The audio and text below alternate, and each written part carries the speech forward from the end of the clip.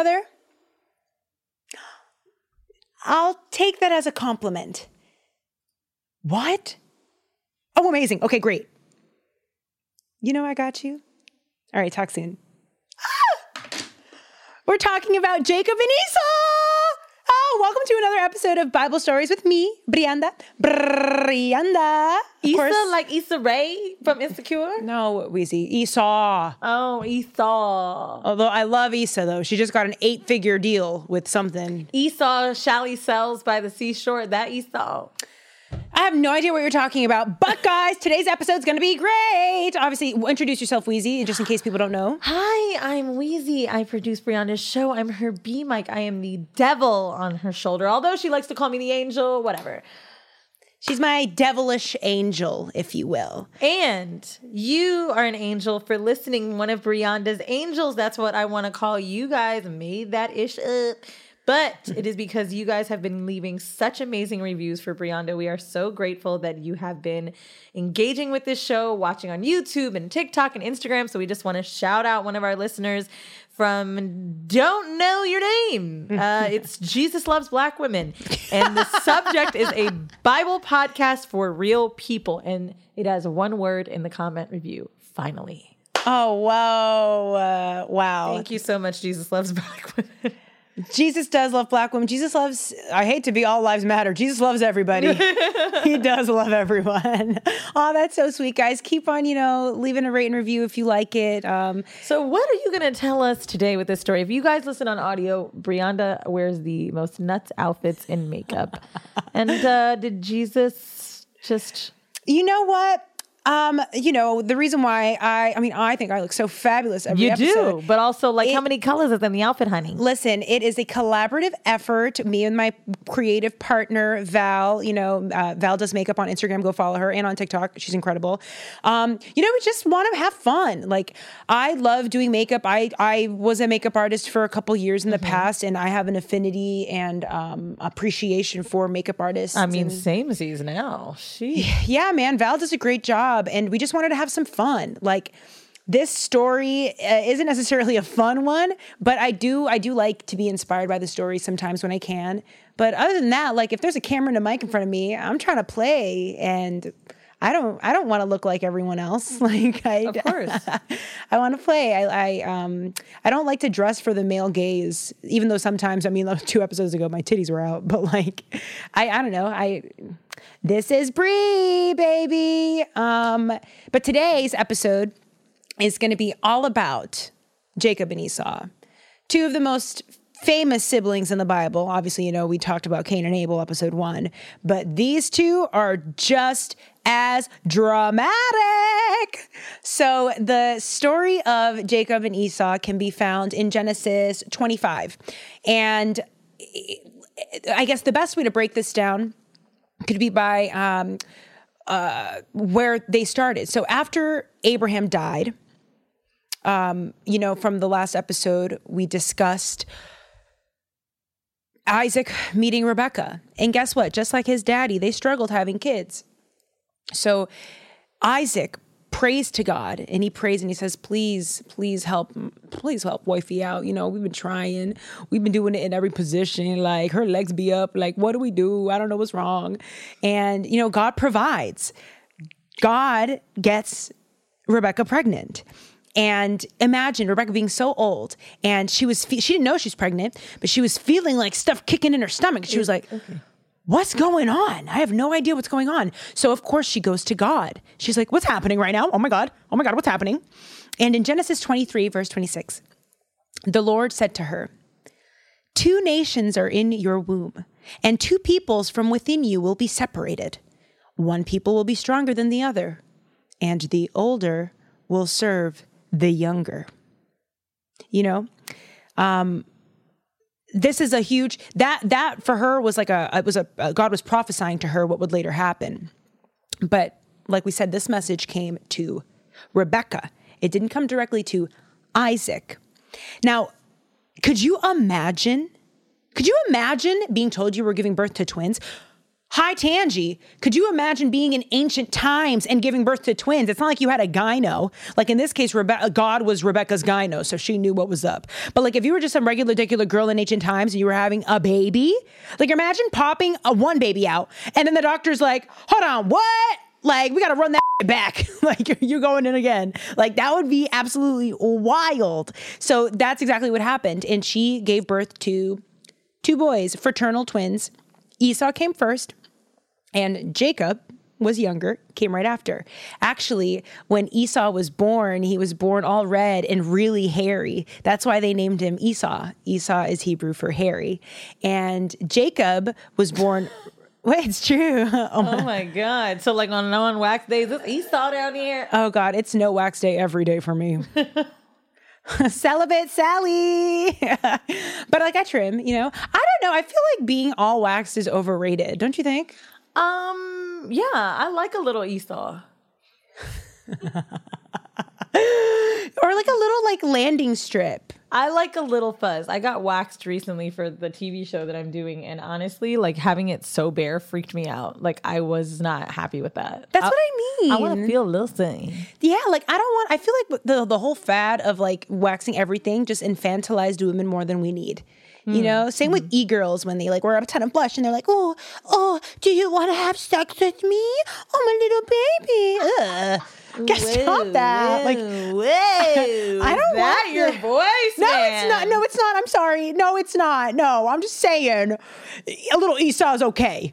Anywho, Jacob's name in Hebrew means heel or heel grabber, because it says in the Bible that Jacob went to grab Esau's heel as they were coming out. Kind of cool, right? Anywho, so growing up, the boys had they were different, completely different personalities. The way they looked was totally different, but also their personalities. Like Esau was a skillful, like hunter, always out and about with his dad, Isaac, like getting it. Like he hunted what he ate. He was like a man's man. While Jacob was a guy who liked to be indoors. He always kept his nails clean. He was watching 90 Day Fiance with his mom, Rebecca. Okay, see now I could do that. I could be with Jacob. Like that's how you can tell. Like these are their different personalities. Now, because of this, as you can imagine, Isaac favored Esau and Rebecca favored Jacob. Now, anyone who like parenting 101, it is not good to favor anyone. Even if you do favor one, you never like outwardly display that. But I think that the reason why the Bible highlights that is to just show dysfunction. Like for anyone who was born in a dysfunctional family, I can't say that like some people weren't, and Mazel tov, that's great for you. But for people who were raised in dysfunction, this is a story about how to overcome it. But it also shows you that you kind of are what raised you in a way. Like the decisions of your parents ultimately shape what happens after you, or they can. So that's why this episode is all about decisions. If I want y'all to take anything away from this episode is decisions, decisions, decisions. Not the horrible ones, but just like how important that any decision you make today has on your life tomorrow. Now, we're talking all about siblings, right? It's only appropriate we talk about birthright. In ancient times, the birthright was given to the firstborn always. And what did a birthright mean? The birthright meant that child was to get double portions of the inheritance and also be the leader and the father of the nation of which they came from. It's a huge honor. It's also a blessing. Like in religious standings, like that is like you are the head honcho. What an honor to even acquire that. And Isaac had his eyes set on Esau having the birthright. Because it was his birthright. He was technically first, but also we already know he favored him. However, Rebecca remembers her conversation with God. Remember when he said the older will, bow down to the younger?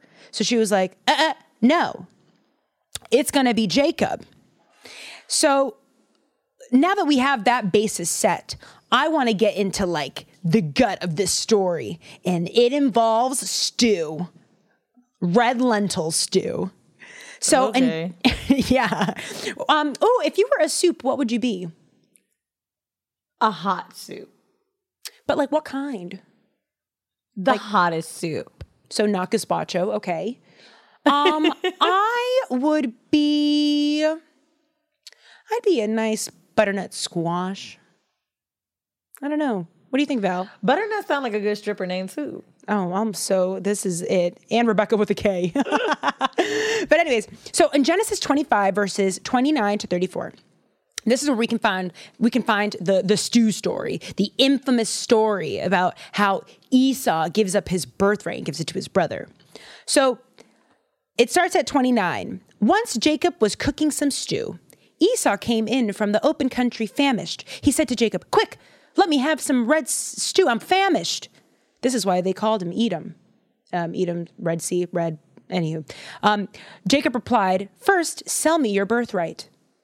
"Look, I'm about to die," Esau said. "What good is the birthright to me?"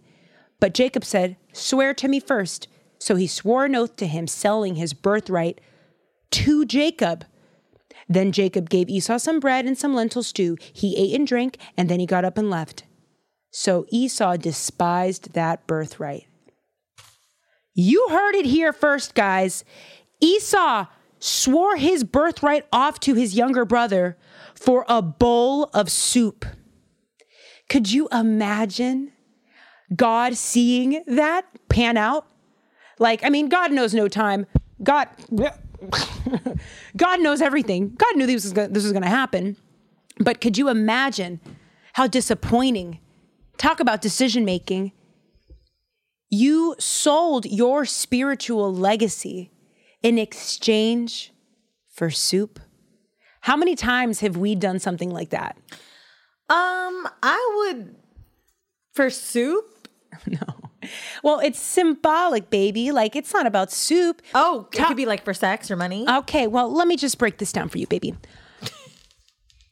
The story of how Esau sold his birthright to his brother is so much more than soup. It's an example of when in life, sometimes we make decisions that are so self-gratifying in the moment, but we pay some serious consequences after. So just because something felt so good in the moment, we basically say, you know what? F my future. Let's have fun today. And look at what happened with Esau and Jacob. Now, since this is Bible Stories with Brianda, I like some perspective here. Because if we gonna be honest, here's the tea. Both Jacob and Esau were in the wrong here. In a big way. Because if your sibling comes to you telling you that he's hungry and tired, you're gonna start like bargaining with him and manipulating him. Like Jacob did that, and that was wrong of him as a brother. But Esau selling his spiritual legacy, his birthright, in exchange for soup is more telling.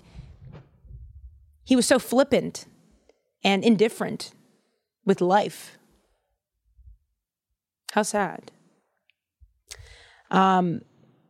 Now, Esau let his primal desires make the decisions for him. When left to our own devices, like we discussed in so many other episodes, because, you know, in the Bible, lessons are repeated. When you're left with your own devices, we are going to sin. We're going to fumble. We're going to make mistakes. But we're not the only ones that suffer the consequences. Generations after do as well. As you can see in Genesis 27, Esau despises his brother after this. In fact, Esau even tries to get his birthright back. He cries and he tears up, you know, and it's too late. And at this point, Isaac is like super old. He's actually blind. And Jacob, now that, you know, he had that talk with Esau, him and his mom like contrived this plan or whatever, where Jacob dresses up like Esau, even though he's blind, even though his dad's blind. And Isaac is getting ready to officiate the passing of the birthright. And Jacob pretends to be Esau. So his father thinks he's giving the birthright to Esau. He's really giving it to Jacob. So Isaac asks, because he's blind, Isaac goes, "What is your name?" Jacob says, "Esau." What? Yo, Jacob is such a scheming. Jacob is for the streets. Like there is this. Hey, What? why? No, no, Weezy, we got to change that because this was such a terrible depiction of someone taking advantage of someone else in order for them to move up. Talk about like an opportunistic, selfish person, self-indulgent person. And in knowing that Esau was crying and begging for it back, and he still was able to do that. You know, there was a pastor that I saw tell the story of Jacob in a way, and if I want you guys to really to hear it because it helped me understand a little bit more about Jacob, because Jacob is huge. Jacob is just as important as Abraham in remember the early patriarchal history. He's in there. Actually, it's Abraham and Jacob are the only two that get their names changed by God, which just symbolizes that they are the two patriarchs. Isaac in the middle, Isaac was more of an ancillary baby patriarch. You know what I'm saying? His name never changed. God never changed his name. Abraham changed his name from Abram to Abraham. And later we find out that Jacob's name changes from Jacob to Israel. We'll get to that in a second. But back to the pastor, he broke down Jacob's character like this. Could you imagine you're a person looking for parking, you're late to an appointment. You can't find any parking anywhere. You're in the car like, oh my God, I can't find parking. I can't find my parking. Oh my God. Oh. And you go, oh my God, it's been 30 minutes. I can't find it. So you know what you do? You pray and you go, God, please, if you help me right now, please help me. I got to get up there. I'm so late. If you help me right now, I promise you, if you help me right now, I will give my all to you. That's it. I will go to church every Sunday and Tuesday if I'm feeling frisky. Please, Lord, help me out in this moment. Please, please, please. He opens his eyes and sees a parking spot. Puts his head down and goes, oh, great, I found one. And doesn't thank God. Doesn't go to church on Tuesday. Doesn't do anything. He just said that. That's it. As if God didn't do anything. That was Jacob back then. This pocket of Jacob's life was someone so self-indulgent and motivated by his own desires, not the desires that God wanted for him. That was Jacob's personality here. And it all comes to a head towards the end of this section, of Jacob and Esau's story, where Jacob is met with a spiritual warfare within. Not only is he like physically fighting his own self, his own demons, right? He's actually hurting, like he's fighting with God in this moment. He's out and about in the wilderness or something and like literally fighting, like he breaks his hip in the process. Could you imagine having that kind of warfare where that transcends spiritual to physical? And he's fighting a man, but that man is, later we find out, that man was God. Now, that man asks him, in the fight, he goes, what's your name? Do you remember? Call back to when Isaac asked him what his name was when he catfished his brother. Remember that? Call back to that. The man goes, what's your name? And Jacob goes, my name is Jacob, and I'm so sorry. For so many years, I've been lying and manipulating. Like, I don't even know why. I didn't mean it. They never made me feel good. I feel terrible now. And now my brother wants to kill me. And now I've caused so much strife within my family. I can't believe I've done this, but my name is Jacob. This is the ultimate example of repentance and regret and remorse. And that man sees that. That man later knows, we later find out that man was God. And in that moment, God changes Jacob's name to Israel. Israel in Hebrew means wrestle with God. And that's what that sort of means in that moment. The rivalry between Esau and Jacob was one that, though it was like dramatic, like a telenovela, in the end, I'm going to fast forward. Both of these boys go to their brother's funeral. And in the end, they do forgive one another. More importantly, Esau forgives Jacob.